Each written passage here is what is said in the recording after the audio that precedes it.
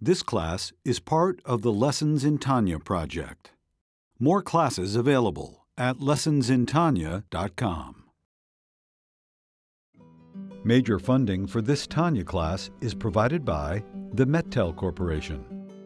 Additional funding is provided by Tanya students like you. Lessons in Tanya. The Tanya of Rabbi Schneur Zalman of Liadi, taught by Rabbi Ben Zion Krasniansky. Tanya's text elucidated by Rabbi Yosef Weinberg.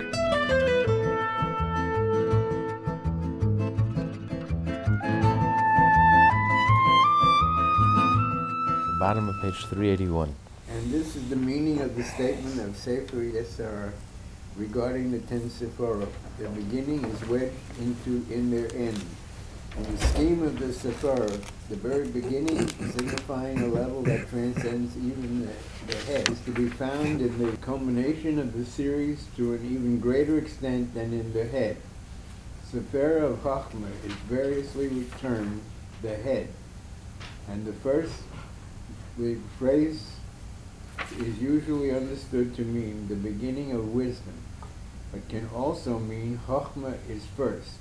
Malchut is the last of the Sephirah of Keter, which transcends the Sephirah of Chachma, is termed the beginning. This beginning then, which is called Keter, is wedged and is even more to be found in the end, Malchut, than in the other Sephirah, even Chachma. There's the first, which is the head. And then you have the end. Chachma is the head, is the first. Beginning of consciousness starts with Chachma, the creative spark. And then you have the end. It ends with Malchus, royalty, speech, words, letters. So there's a huge distance between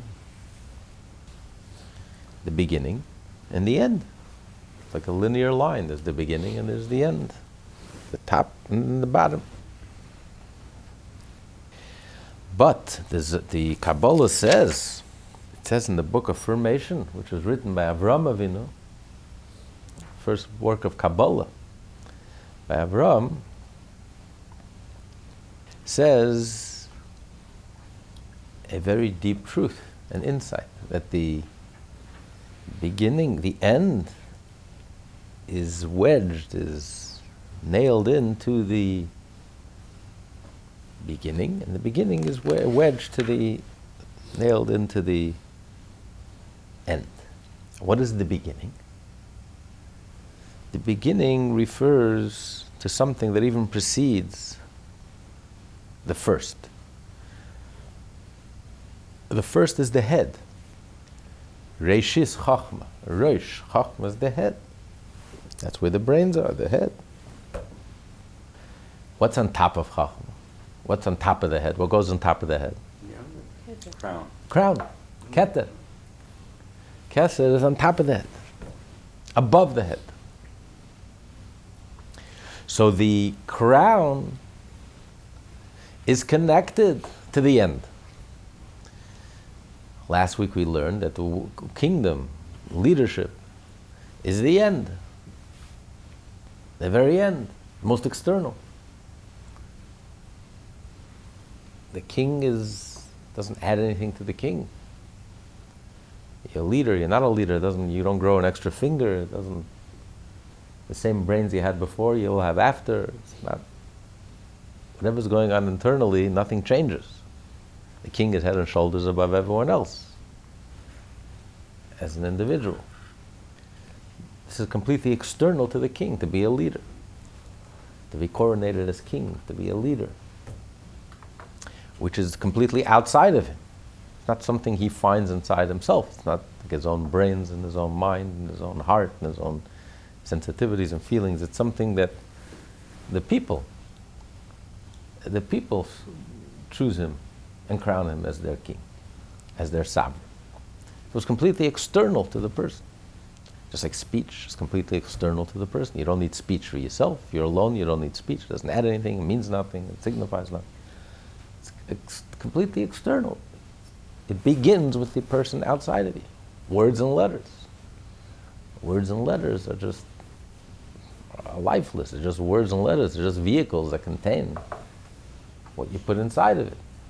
An idea, a concept, a feeling, an emotion. But in their own right, they're just vessels ready to receive. Formless, shapeless, whatever you're just ready to receive and to convey, to communicate. Just transportation vehicles.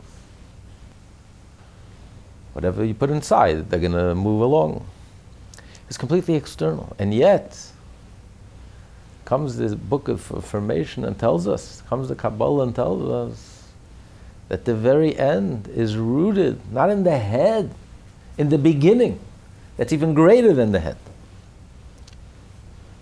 That's why it's the king who wears the crown. That's the sign of royalty, the crown. Because it comes from the deepest place. That's why the crown is on top of the head. Because yes, it's very external. Royalty, communication. But the truth is, it comes from the deepest place. The need to communicate. It's so deep-seated. A person is self-sufficient. The brain, the head is self-sufficient. I don't need anyone. I can entertain myself. I can take care of myself. Where's this need to communicate? Where does that come from? Why does the musician need an audience? Why can't the musician sit at home, the windows locked, and just play? He has music on his own. Why does he need an audience? And the bigger the musician needs a bigger audience. Why? He needs money. Not just the money. Money is a reflection of how good he is, of what a great audience he has. But the greater the musician, the greater the need for the audience. The teacher, why does the teacher need students? Just the teacher can sit with his books, create intellectual breakthrough after intellectual breakthrough, entertain himself. Why does it need students? Where does this need come from? This need for relationships. Where does this come from? This need for relationship is unique to human.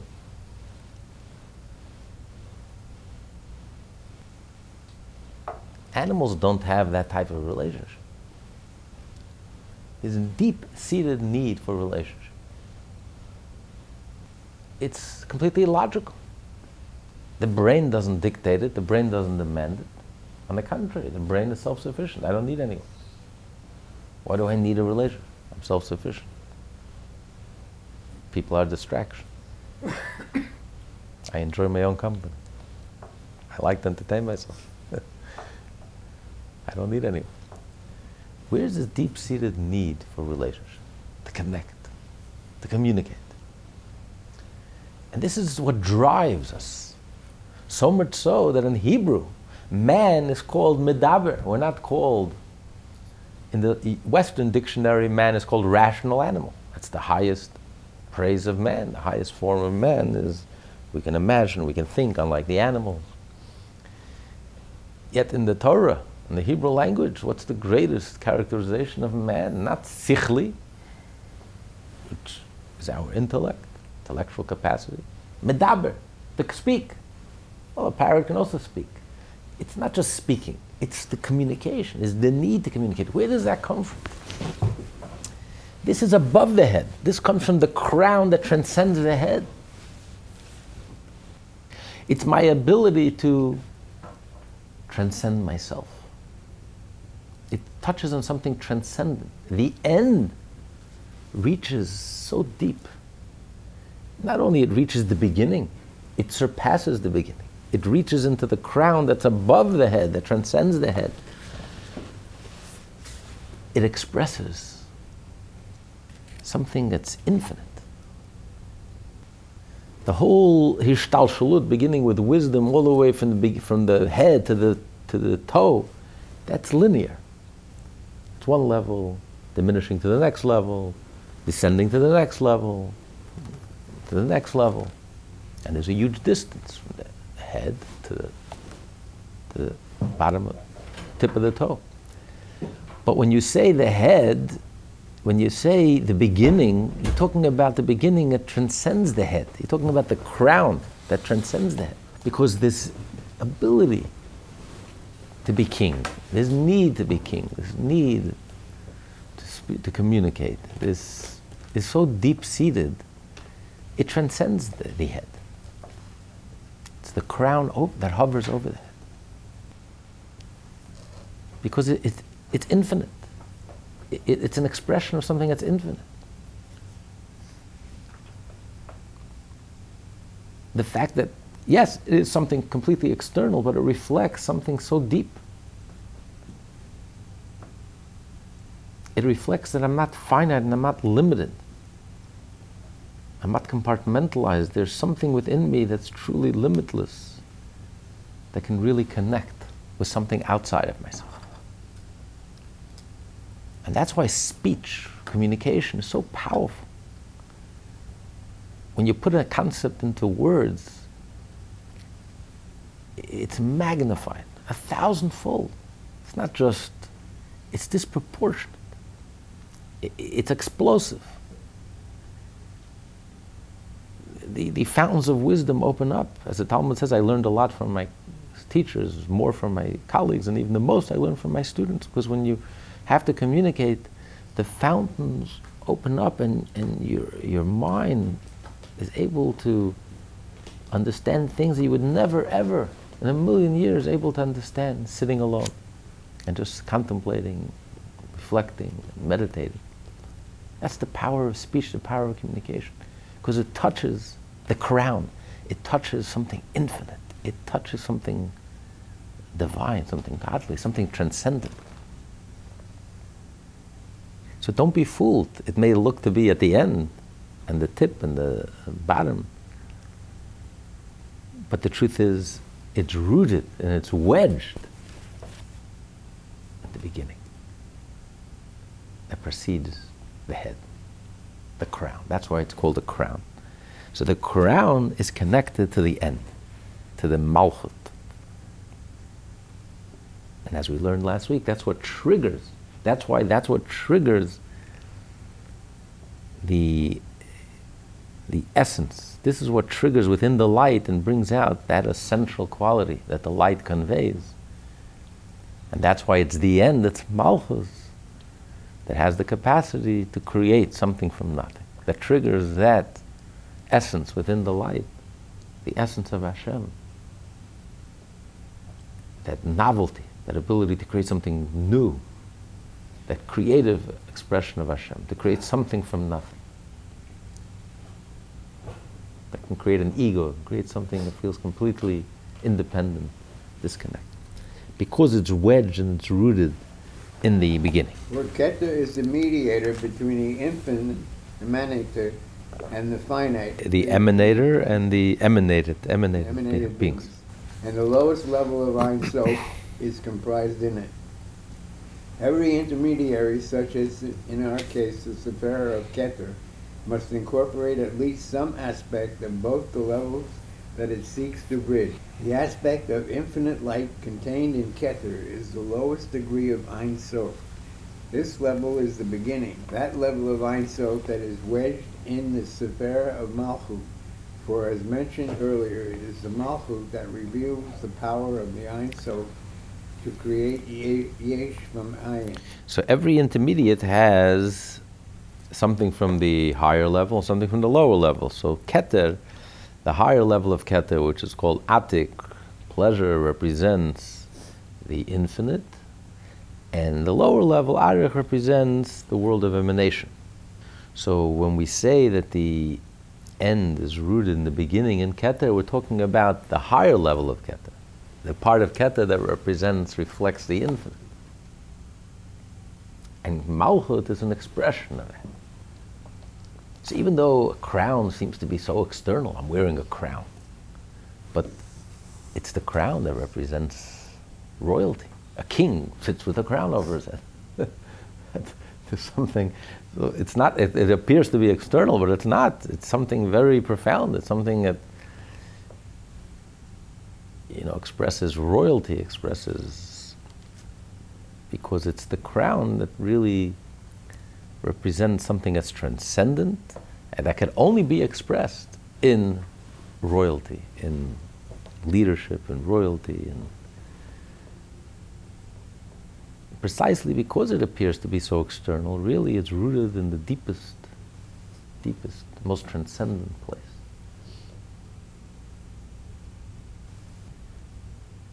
Where the king is not limited to himself, where he's able to connect with something outside of himself. Just like speech, words, letters, speech, the ability to communicate, relationships, the need to communicate, the deep-seated need to communicate, to have relationships. That comes from the deepest place. So it transcends the self. The self is self-sufficient. But this is something of the infinite. It's not limited. And therefore you're not even limited to yourself. You can transcend yourself. So when you make contact with the outsider, when you're leadership and you're a king over an outsider, over people who are separate from you, people who are lower than you, when you're communicating to someone outside of yourself, when you're putting it into words, into letters, it's rooted in the deepest, in the transcendent. And that's why it ignites something explosive, something powerful, something very profound, very intense. That is why the sphere of Keser, meaning crown, is called Keser Malchut, the crown of sovereignty. As stated in the introductory passage to Tikkun Zohar, which begins with Patach Eliyahu, supernal Keser is Keter Malchut, for a crown is only for a king, i.e. the prime function of the sphere of Keser is to draw down the infinite Ein Sof light contained within it into the level of Malchut. So where is that infinite light revealed? As we learned last week, it's revealed in the sphere of Malchut. When Hashem is sovereign, when Hashem creates, speaks and creates and connects with something outside of himself, so to speak, that's the ultimate expression of Hashem's transcendent self, his infinite self. That he's so infinite and undefined that he's not even limited to being himself, so to speak. He can create something outside of himself. I thought last week we said that the Or Ein Sof is a reflection of the Ein Sof. But now we're saying that the Or Ein Sof has this power to create. The Or Ein Sof, good question. The Or Ein Sof conveys that power. Only the essence of Hashem has the power to create. But being that the Or Ein Sof is a reflection of Hashem, so even though the Or Ein Sof by definition, light by definition, Ein Lo Sof has no ending but has a beginning, and is the exact opposite of the essence, which has no beginning, but being a true reflection and being completely nullified and being a true reflection, it conveys even that quality of having no beginning. It's only as a conduit. As a conduit. It doesn't do the creation. It doesn't. Well, it's a conduit, so it's a reflection of Hashem. So it's a conduit, and it contains it. And where is it triggered? It's triggered in the end, when it goes through, when it reaches the level of Malchut. That's what triggers. That's what triggers it. That's it. This is at the highest level, though. This is right. It triggers it in the Or Ein Sof. So the Malchut contains with it the Or Ein Sof, because the end is wedged in the beginning, which is the crown. That's why the crown is associated with royalty, with kingship, with leadership, which is the end. And in that crown represents something that's transcendent. And in that transcendence is to be found that ability, Hashem, the divine ability to create. also Keter is called Keter Malchut because the final level of the Ein Sof is the Malchut of Ein Sof. Thus Keter itself possesses the quality of Malchut, a So Malchus is the lowest level of the Ein Sof. So not only is it the crown of the king of the end of the world of emanation, but really it is the intermediate, and it contains the infinite light. It contains the last level, so to speak, of the infinite light, which is the level of Malchut of the infinite light. So it itself is also an expression of the attribute of Malchut, of royalty. Because, as the Rebbe said in the Maimer, tonight is Yud Shvat, tonight is the yahrzeit of the previous Lubavitcher Rebbe, and the day that the Rebbe became Rebbe, he assumed the leadership. And in the first Hasidic discourse, which he said on the 10th of Shvat, actually the night, which would be the equivalent of tomorrow night, assuming the leadership. So he explains that in every level, there's a Malchut in every level. Malchut represents the Shechina, the revelation. So in every level, the lowest, the end of that level, the revelation of that level, the communication of that level, the level of speech, that's called the Malchus, that's called the Shechina. So in comparison to the infinite light, there's the level of Shechina, which is the attribute of royalty within the infinite light that precedes the Tzimtzum.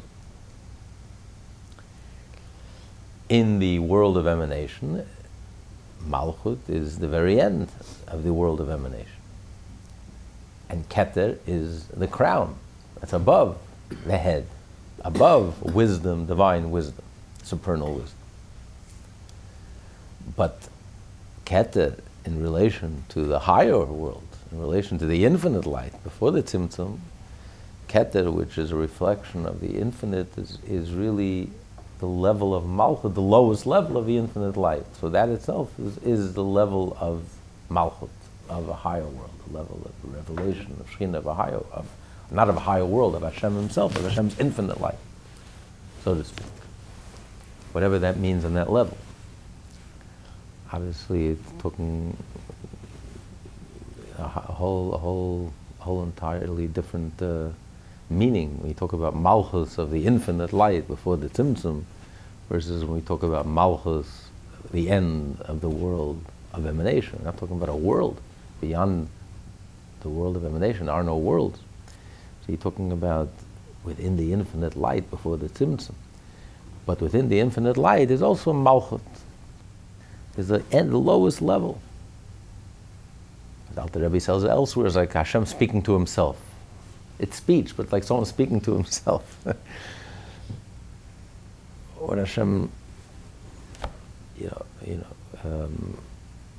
imagine all the worlds and for himself. But whatever it is, that is the end of the lowest level of the speech and words and communication within the infinite light, within Hashem himself, within Hashem's infinite self. That becomes the Keter, that becomes the crown of the world of emanation.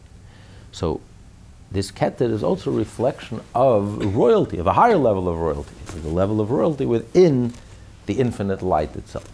Consequently, Malchut of Atzilus too is called Keter, when the Sefirot are considered in ascending order. So you have two ways. You have two ways of looking. You have what we call the straight light. You have the reflective light, the bouncing light. You throw a ball, the ball bounces back. There's an echo. The bouncing light, which explains why the lower levels on Earth, like a Dead Sea, the lowest level on Earth, is hotter than the higher elevated levels on Earth. Logically, you would think the higher places should be warmer, closer to the sun. Why are the lower places hotter? They're further away from the sun.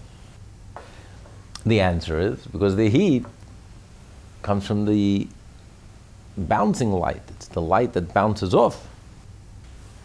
That's why space is black, it's dark. Why is space dark? We can see light and they can't see light. There's no light in space. It's the light that bounces back. It's the heat that bounces back. That's what gives us heat. So the closer you are to the end, you get light and you get much more intense light, you get heat. From that point of view, from the point of bouncing back, the end actually becomes the source, becomes the beginning. And that's the force that bounces back. It reflects back. So in that sense, Malchus is the end, but that becomes the beginning. That's the force. When you hit the end, that's when it comes right back in full force. So when you reach the end, that point becomes the beginning of the bounce. Bounces back. So the Malchus becomes the Keter, becomes the crown, becomes the source. From this perspective, looking upward, Malchus, the lowest Sephira, is termed Keser in relation to the higher Sephira.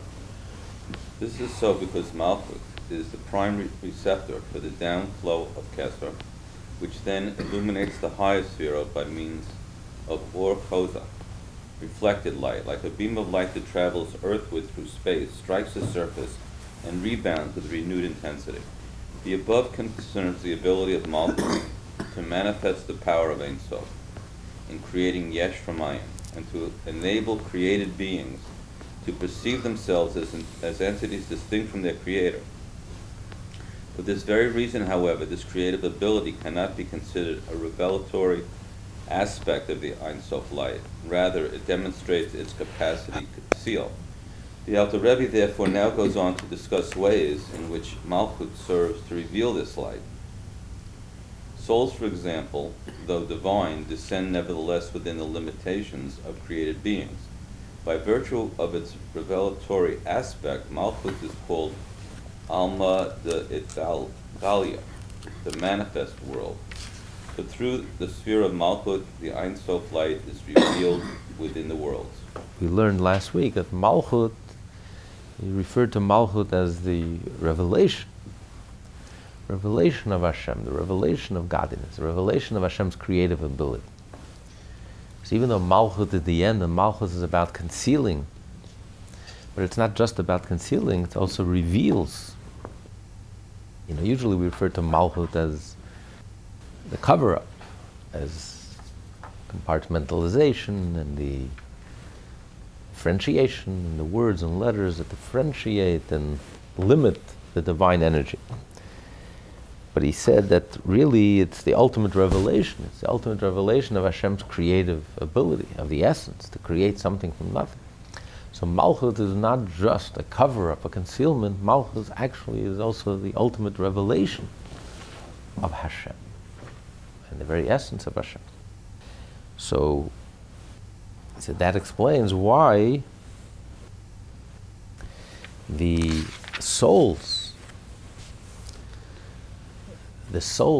of the Jewish people, which the Jewish people are called B'nai Melachim, princes, the children of kings, because our souls come from the divine attribute of the divine royalty. So that's why the Jewish souls are revelations of godliness. Yes, they are souls that are created and clothed in a physical flesh and blood and a body and limited. But on the other hand, they are lights. The Jewish souls are lights.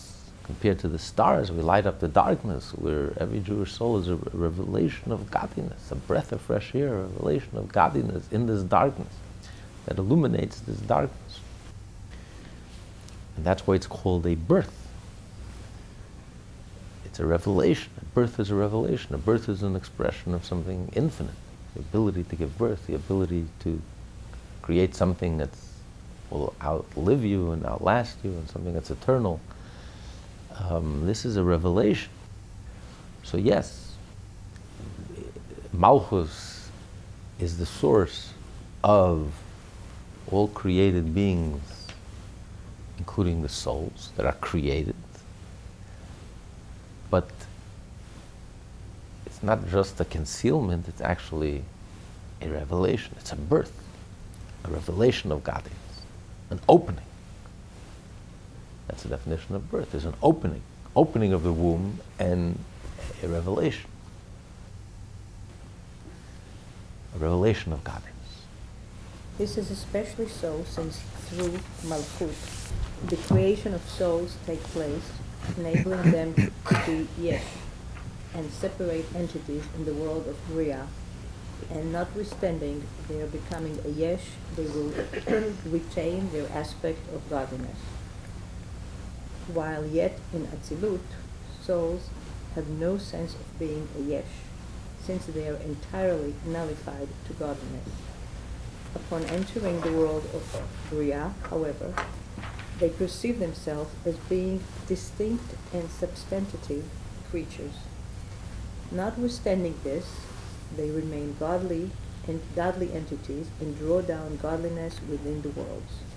This derivation of souls from Malchut is termed Leida, birth, a process that requires the intervention of a higher power emanating from the Ein Sof, like the splitting of the Red Sea, which, as stated in the Zohar, depended on Atik. Atik, related to Ne'etak, implying removal, and separation from the created world is the inner, i.e. higher level of Keter, whose outer, i.e. the lower level, is termed Arich. Atik is the final degree of the Ein Sof. Arich is the source and root of emanated beings. The Kabbalah teaches that the birth of souls is comparable to the splitting of the Red Sea, and like it, requires the power of the Ein Sof as found in Atik. The Alter Rebbe now explains that the infinite power is needed not only for the birth of the souls, but for their gestation as well. So all of creation is really, it's a godly act. All of creation, creating something from nothing, is a purely divine, miraculous act. But creation, by definition, the world, by definition, is called olam. It comes from the word helem. Godliness is hidden and concealed. You don't see, you don't sense. Completely hidden and concealed. It blocks, it hides.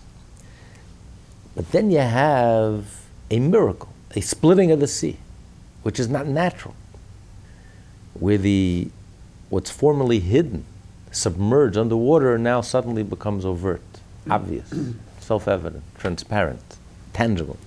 Where godliness becomes tangible. That's a miracle. That comes as a result, the greatest miracle in the Torah, that comes as a result of a divine revelation. The splitting of the sea was a result of a divine, a very high level. As we just read today, today's Torah portion, that's what we're reading by divine providence. Parshat B'Shalach, that there was an eastern wind, Ruach Kadim. Ruach Kadim means a revelation that comes from Hashem, who's Kadim, who's first, who precedes everything, who's the ultimate reality. So there was a revelation of godliness that caused the splitting of the sea, that the what's formerly hidden should be completely revealed and overt.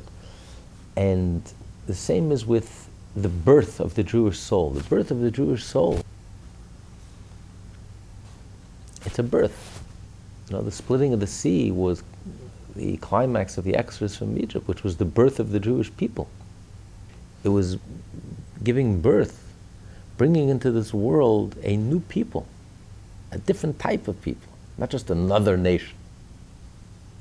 You know, God didn't need another seat in the UN. It's a different type of nation, a godly nation, a holy nation. Different type of, different type of. And so this comes about through what we call a birth, meaning an opening from within, a revelation of something that's within and is revealed. So yes, the child is born, and the child is independent, and the child is overt, but the child is still connected to its parents in a very deep way. So too the souls of the Jewish people were born into this world, into the body, flesh and blood. But they still remain very deeply attached and connected to their source. So that's why it's not just a creation, it's a birth. Yes, there's a separation. You cut the umbilical cord, there is a separation. And the child is independent, but the child is very much connected. Is that a new soul in every child that didn't exist before? Whether the soul is reincarnated? No, we're all, most of us, 99.9% of us are all reincarnated from earlier. But it doesn't matter. It's still, the soul, originally the soul was born. The souls were not created, the souls were born. Born represents a revelation, or intrinsically connected. And that's why the child first gestates in the mother's womb for 9 months. A malchus is also called, it's the mother's womb. It's called the ima, the mother, the lower mother. That's the womb in which the soul has to go through a 9-month gestation period. So it's not just creation. It's not just something external, speech and something external. It comes from within. So 9 months of gestation within the world, in the mother's womb. There's no separation there. It's completely one with the mother. It eats what the mother eats, and it's nourished by through the mother. It's one with the mother. So the soul first originates into the world of divine emanation. It's completely inseparable and one with Hashem, and has to go through this 9-month gestation period. And then the womb opens and the child emerges as independent, as a separate being, but still, because the child went through that gestation period, and the child is very much part and parcel of the parents. So even when the child is separate, the child remains connected. Connected at the hip, connected, so deeply connected. So therefore the souls are like revelations, the revelations of godliness, the purpose of the soul. The soul was born, not just created. Because the soul is essentially an entity, not an entity, the soul is essentially a part of the world of emanation, the divine world of emanation. And then it was born and separated, but retaining that deep, deep core connection. And that's why our main mission in life is to bring light, godly light, godliness into this darkness, to reveal Hashem, to reveal godliness. And how do we reveal godliness? By connecting and by seeing that connection when no one else sees that connection. Everyone looks at this world. All religions look at this world and say, look, this world is so dark. This world is so ridiculous, absurd. Might as well quit while you're behind, and it's just one big maya, one big illusion. If you have any doubt, just listen to the politicians and some fantasy delusional world that they live in. Shockingly, but so you look at this world, the ego, the arrogance, the distortions, the superficiality, the lies, the crooked thinking, the superficial thinking, the foolishness. And you come completely disillusioned. The Jew looks at the same reality as we're learning in this letter, and the Jew is in awe. The Jew says, wait, you don't get it? Where does this come from? Where does this absurdity come from? Where does ego come from? Do you realize how godly it is? Do you realize how this is the ultimate revelation, the ultimate expression of the very core and essence of Hashem? It's the ultimate revelation of something that has no beginning, something that's so completely inexplicable, so completely astonishing, something that doesn't exist, not only in this world, doesn't even exist in the higher realms, even in the infinite light, which is a light, which is completely dependent and has a source. The idea that there's no source and there's no reason and there's no origin, Where does it even come from? How is it even possible? It can only come from the very essence of Hashem. So we see connections everywhere. Where everyone else, everything appears to be on the surface to be completely disconnected, a Jew sees connections everywhere. We see godliness in everything. We're breathing. What a miracle. We don't take anything for granted. On Shabbat, you take a walk, it's a mitzvah. You take a nap, it's a mitzvah, especially when the rabbi speaks. It's a bigger mitzvah. Whatever you do, every natural activity, whatever you do, suddenly you realize, you make connections. You realize that nature is the greatest miracle. It's not a cover-up. The cover-up itself is the greatest revelation. That's the idea of birth. A Jewish soul is not just a creature like any other creature. It's not just another creature that Hashem created with his speech. Angels were created through Hashem's speech, but a Jew was born like a birth. That's what the Torah says, you are my children. Not in the physical sense, but in the sense that you are really come from the world of divine and the world of emanation. You're inseparable. You're completely one. Because you're rooted in Malchus, in the divine womb, so to speak. And by the soul gestating for 9 months, and then there's the opening and the revelation. Yes, the separation, but a child is connected and sees connections everywhere. In the smallest thing, the seemingly insignificant thing, a Jew sees a connection to Hashem. In the tiniest drop, we see the whole sun is reflected in the tiniest drop, just like it's reflected in the whole entire ocean. In the tiniest, seemingly insignificant detail, a Jew sees Hashem. Every detail of our lives, we see Hashem.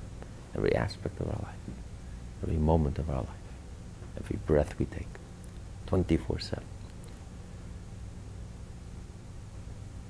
So it's like that paradox. We're part of the world. We're very much flesh and blood, very much down to earth, very much grounded. But on the other hand, we're connected. No one else sees connections, and to us, it's like so clear. We don't understand why no one else sees it. You don't see Hashem, you don't see. That's why a Jew says, you ask a Jew, every second word, Baruch Hashem, thank God this, and thank God that, and thank God. It's so much part of our language. We see the connections everywhere. Our health, our success, everything we have, we see Hashem. And no one knows what we're talking about. And to us it's so clear, it's so crystal clear, it's so obvious, it's so... That's what distinguishes. The Jew is not created, the Jew is born. That's the significance of the birth of the soul. This is a revelation. Like the splitting of the sea, it's a revelation. It's transforming the concealment into a revelation. Also, the whole growth of the soul throughout the 7 months from the union of Shmini Atzeret until the birth of the 7th day of Pesach. It is taught in Kabbalah that the union that conceives souls takes place on Shmini Atzeret, while the birth of souls takes place on the 7th day of Pesach, at the time of the crossing of the Red Sea. So that's why we dance, in Shmini Atzeret in Israel. That's their Simchas Torah. We have Simchas Torah the next day, but we dance on Simchas Torah, and Shmini Atzeret is such a joyful day because, in our custom is even here we dance on Shmini Atzeret as well, because the high holiday is a time that we recreate the marriage, the relationship between the Jewish people and Hashem. And it all reaches a climax with Simchas Torah. Because the marriage, what's the climax of the marriage? It begins with the courting and the dating, and then the proposition, and then the acceptance of the proposition, and then the chuppah, and then the wedding celebration and the wedding feast. But what's the climax? The moment of intimacy, when the husband and wife are alone. That's when the wedding really begins. That's called Simchas Torah. That's why a Jew in Simchas Torah physically dances with the Torah. You become intimate with Hashem as an intimacy. Every fiber of our being, every bone in our body become completely one with Hashem. And that gives birth to Bereshis Bara, to a brand new world. When the Jew and Hashem are one, we give birth. So this is the conception. That's why that's the moment of conception. And then it's a 7 month later, but depends how you count it. You count a little of the month of Tishrei, right? Then you have Cheshvan, so that counts for a whole month. And you have Cheshvan, Kislev, Teves, Shvat, Adar, and Nisan, till the splitting of the sea, the Shvi Shel Pesach, which is the 21st of the month of Nisan. So that's like 7 months. It's not complete 7 months, but it's a little of this month, and a little in the beginning, a little at the end, and you have 5 complete months. So together that's 7 months. So it's a quick birth, not premature, but quick birth, 7 months, and that's the birth. That's the splitting of the sea. That's the birth of the soul. That's the result of the conception, of the conceiving, as a result of the intimacy that took place in Shmini Atzeret. And then the birth of the soul, which is a revelation. The womb opens up and there's a revelation. The child is born. The birth of a child is the ultimate revelation, because it's something infinite. The idea that we who are finite can give birth, could create something that's really infinite, because the child gives birth in turn and it goes on forever and ever. Or like a link in a chain that goes on forever and ever. That we're part of this eternal dance, that we're part of eternity, and we have the ability to convey that eternity, a link in that eternity, and to convey and to pass on that eternity, to be transmitted forever and ever and ever to the end of. This is a revelation of the infinite, it's a revelation of godliness. And again, the Jew sees in something that seems to be so ordinary, okay, giving birth, having a child, I mean, that's what happens, that's what people do, that's what everyone does. And yet, when you're connected, you see how godly it is, how infinite it is, how astonishing it is, how incredible, astounding, mind-boggling, that we who are finite have that ability, the God-given ability to, especially the women, Malchut, feminine, have that ability to, by receiving and then allowing the child to develop, to gestate and to develop in the mother's womb, and then to give birth to this child. This is an astounding revelation of something greater, of something transcendent, of something infinite in this world. And that's something you don't have in the upper world. You only have it in this world. So this is all part of that revelation, that godly revelation that takes place on the 7th day of Pesach, which is the birth, the splitting of the sea, and the birth, and that revelation of godliness, which, as a result, was expressed in the splitting of the sea, in the miracle of the splitting of the sea, which was a consequence, a symptom of this intense revelation of godliness that took place in that day, and that takes place every year in that day. Resembles the growth of Zun, the Sepheret of Zah, and Malchut of Atzila, that were formerly concealed in the womb of Ima Elah, supernal mother, in the innermost degree of Bina of Atzila. This takes place by means of the supernal Or of Ima Elah, and of yet higher as far as the Ein Sof, which vests itself in the Bina in order to bring about the growth of Zun throughout the 9 or 7 months of pregnancy. Just as Zun of Atzila is delivered from Bina of Atzila, known as Ima Elah, the supernal mother, so too do souls gestate in Malchut, which is known as Ima Tata, the nether mother, since Malchut incorporates within itself the supernal or of the Ein Sof. So you have the higher mother, you have the lower mother. The higher mother also gives birth, which is Bina, also gives birth to the emotions. But that's more like a very spiritual birth. It's when the idea, the Chachma, the concept, then gestates in the Bina, in the comprehension, and it's fully fleshed out and fully formed, then that gives birth to full-fledged emotion. So it also has to go through that procedure. The Chachma is the masculine, and the Bina is the mother. That's the higher mother, supernal Bina, which gives birth to emotions, which in comparison to the intellect, it's like you need to give birth. It's like a jump, because in the world of intellect, there are no emotions. The world of intellect is beyond emotion. It's understanding the idea. It's takes place within yourself, very deep inside of yourself.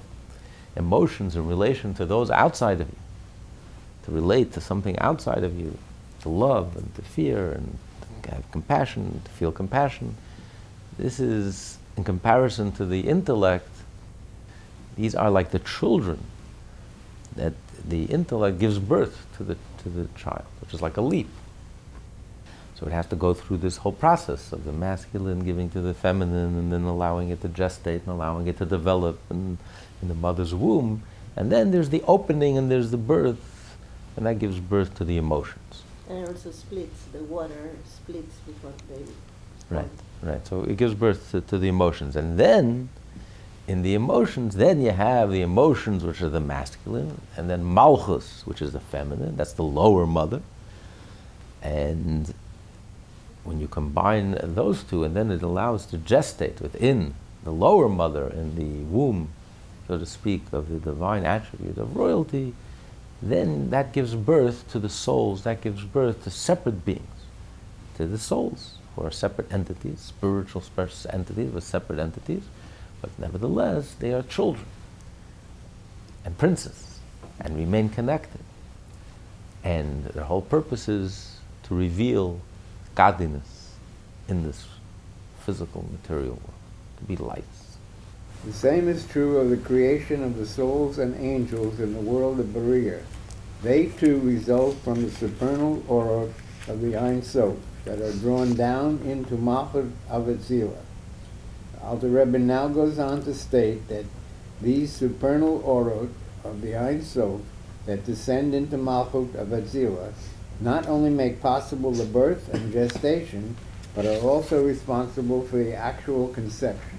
Also the very essence and root of the seminal drop which Malchut receives, and through which she is impregnated by Zaire and Pin, derives from the Mochin of Abba and Ima, literally the father and mother, i.e. Chokmah and Bina, respectively.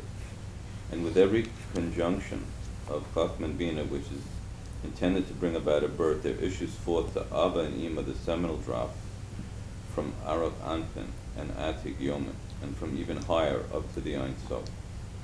Everything is concealed, though, in the Mochin, until the Nukva gives birth to, i.e. until Malchut reveals the soul and the angels and the Hechalot for the world of Beriah. When you say zivug, when you say that there's been a coupling together, intimacy between the masculine and the feminine, that's in order to reveal a new light, a deeper light, to give birth to something new. There is the way Hashem creates the world, the way Hashem emanates from Himself, and that's expected light. There's nothing new. But whenever you want to draw down something new, like giving birth, you're drawing down something new. So you need a new infusion of energy. So it comes from a very, very deep place. So the infusion of the zivug, the coupling, and the infusion of the coming together of the masculine and the feminine, which draws down from a very deep place. The semen, the seed, draws down from a very deep place, the deepest place within you, to reveal something new, to create something new. So See, even the insemination, even the seed, is a revelation of something of the infinite. Is bringing something, introducing something new into the world, and then that draws down from the infinite light that allows for the gestation, and then the birth itself. The birth itself is the ultimate revelation, and the ultimate drawing down of the infinite light. So everything is concealed, he says, until the actual moment of birth, when the actual souls and angels are created. Hence, by means of the gestation and birth, there is truly a revelation of the infinite Ein Sof light. Not only is the infinite power of Ein Sof drawn down through Malchut to bring about Yesh, in addition, the Ein Sof light is actually revealed by means of the gestation and birth of souls. By virtue of this role, Malchut is termed Alma de Itgalia, in addition to its role in drawing down the power of godliness in a concealed manner within creation. A lot of Kabbalah today. We seem to live our lives, we're not in unison with these souls. What do you mean? We are the souls. No, but we don't live, this soul is a perfect creation of God, and we don't live that way. You're saying we're not in touch with our souls. Yeah, that's what I'm saying. What's the soul doing during this lifetime of pleasure and joy and everything? Soul is crying. Huh? The soul is crying. But we don't hear it. Soul is in pain. Soul is in anguish. Actually, that would explain why those moments when you do feel tremendously inspired, when you're praying and suddenly you're inspired, or when you're studying Torah and your soul is on fire, or when you're doing a mitzvah and you're on fire, or when you do an act of goodness and kindness and tzedakah and chesed. You know, that explains why when you do something selfless and you do something good, you feel like $1 million. Because your soul is coming to life. Your soul feels at home. You walk into shul, your soul feels at home. Sounds like our soul is our what's the word? Conscience. Absolutely. Exactly. You walk into shul, you feel at home. You join a Hasidic Farbrengen. Let me remind you, tomorrow we're going to have a grand Farbrengen in honor of Yud Shvat. The previous Rebbe's yahrzeit, the day the Rebbe became Rebbe. 7:15 will be Ma'ariv, 7:30 Farbrengen, and dinner, sponsored by Levi Levi. So when you come to Farbrengen, you come alive. When you're davening, you feel at home. You're home. You're studying Torah, you're at home. You're in the royal palace. Including the Tanya class. Absolutely, and that's why when you study Tanya, you really feel at home. The crown jewels of the Torah, it doesn't get more. You're in the palace, in the royal palace, in the royal bedroom. And that explains why a Jew gets excited in Simchas Torah. Which sane, rational person? You're jumping up and down with the Torah. You're not making any money. You're not in Disney World. You're jumping up and down with the Torah. This Torah tells you don't do this and don't do this and don't do this and don't do that and don't do the other, and 365 restrictions and if you do this, you're going to get stoned. If you do this, you're going to... And here you're dancing and jumping up and down. Can't be the little herring or the piece of cake. I mean, what are you getting? Even the vodka. You know, if you go around the corner in the Second Avenue bar, I'm sure the vodka is much better. I mean, it has to be. Why? It doesn't make sense. But that's our neshama speaking. It's our neshama talking. That is who we are. We just forget. We're forgetful. We have Alzheimer's. We forget. We get distracted. Our egos. We get distracted. We get carried away. We forget. But the moment you have an opportunity to connect, you come alive. You feel energized. You feel rejuvenated. So the soul is there. And the soul has a life of its own. Don't think for a moment that the superficial life that we claim as our own is our real life. It's our most superficial self. many times foolish self. This foolish persona that we create and we think that this is me. Nothing could be further than the truth. It's not who you are. You're deluding yourself into thinking that this is who you are. You're not fooling anyone. It's not who you are. Just scratch a little, you don't even have to go far, just a little beneath the surface. You're a whole different person, a whole different persona, a whole different reality. It's a living, breathing reality. The neshama is a living, breathing reality. That's the true reality. That's our true reality. As much as we try to cover it up, it doesn't help us. That's why Jews are so guilt-ridden. Because you can't cover it up. You can try, but it doesn't get you too far. You know, something eats away at you. You're agitated. You're angry. And you act out. You may even do outrageous things because you don't feel comfortable. That's why you don't feel comfortable in your own skin. There's no one on earth like Jews in that way, who don't feel comfortable in their own skin. When was the last time you met a self-hating Irishman? Self-hating Italian? Only Jews. They feel so uncomfortable in their own skin that they have to demonstrate to the whole world that they're more anti-Semitic than the worst anti-Semite. And say the most outrageous things against the Jewish people, against their own brothers and sisters.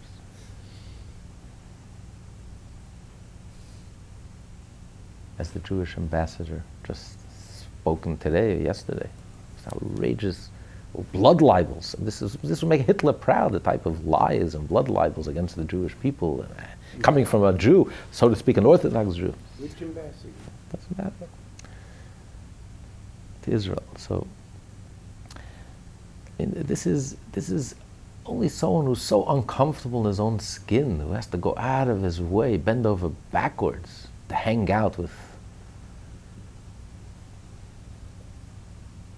the wrong crowd, and to show the whole world that we can be more Jew-hating than the rest of the world, and we can attack and accuse and besmirch and the Jew more than anyone else. But this is uniquely Jewish, so it's all that Jewish soul. The Jewish soul is so alive, it has a life of its own. It's not going anywhere.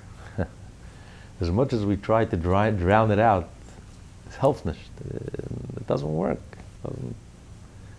There's nothing we can do.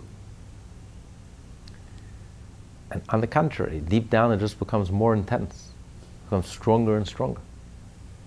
That's why you have this phenomenon of hundreds of thousands of young Jews who, due to no fault of their own, have been cut off from anything Jewish for 3 generations, and they've come back home. They've found their Judaism with a vengeance. Where did this come from? You were cut off for 3 generations. You were intermarried, you were cut off, you had no idea, no clue. You even despised it, even hated it. You were taught to suspect it and to run away from it. And yet, you've come back with a vengeance. Where did that come from? That just tells us the Jewish soul has a life of its own. It's a living, breathing reality that's so plugged in and so connected. It's so there. It's so easy to get in touch with. It's just right there. Right here, right in front of us. And there's nothing that would make us happy. There's nothing that would make us whole and complete.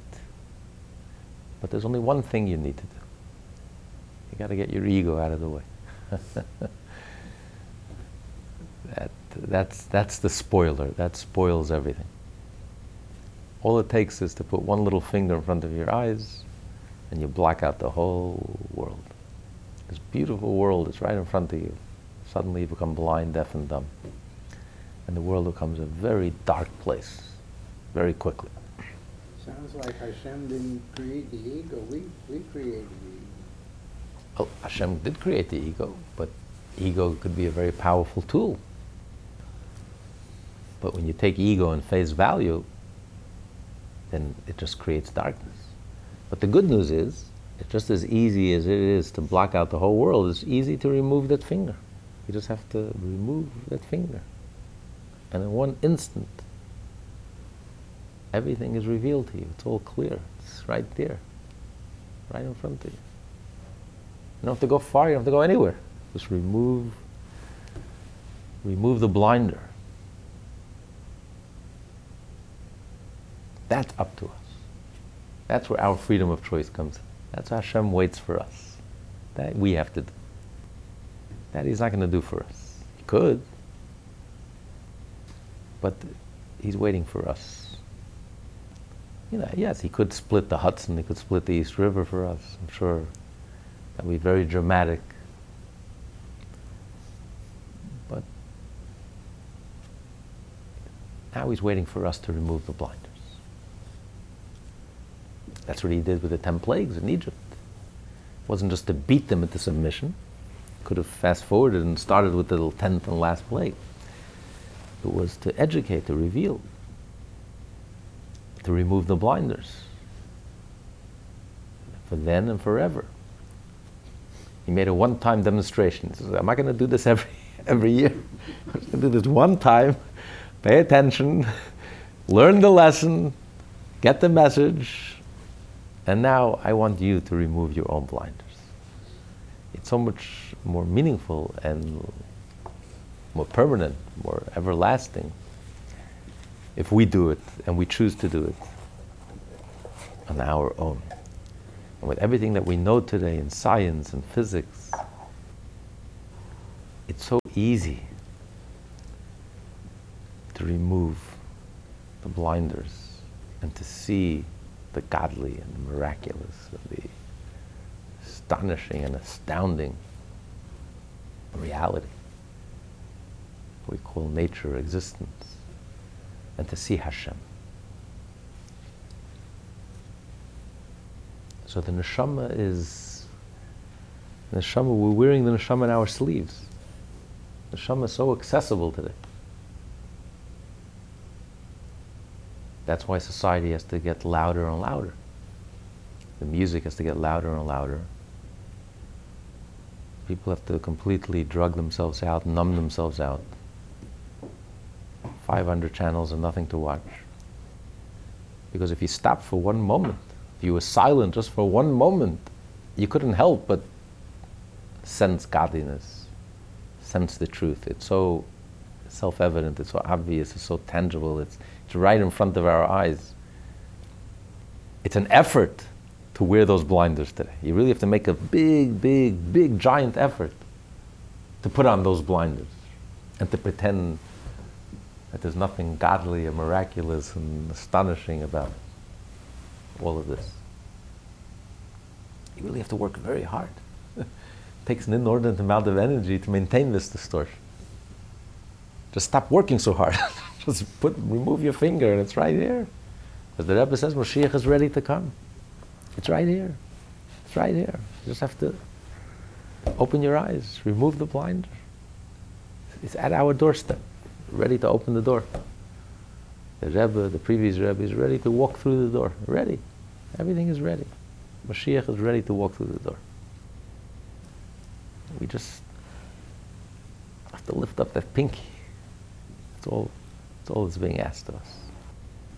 A little sincerity, a little effort, a little sacrifice. Lift up a pinky. That's all we have to do at this point. To be continued. This class is part of the Lessons in Tanya project. More classes available at lessonsintanya.com.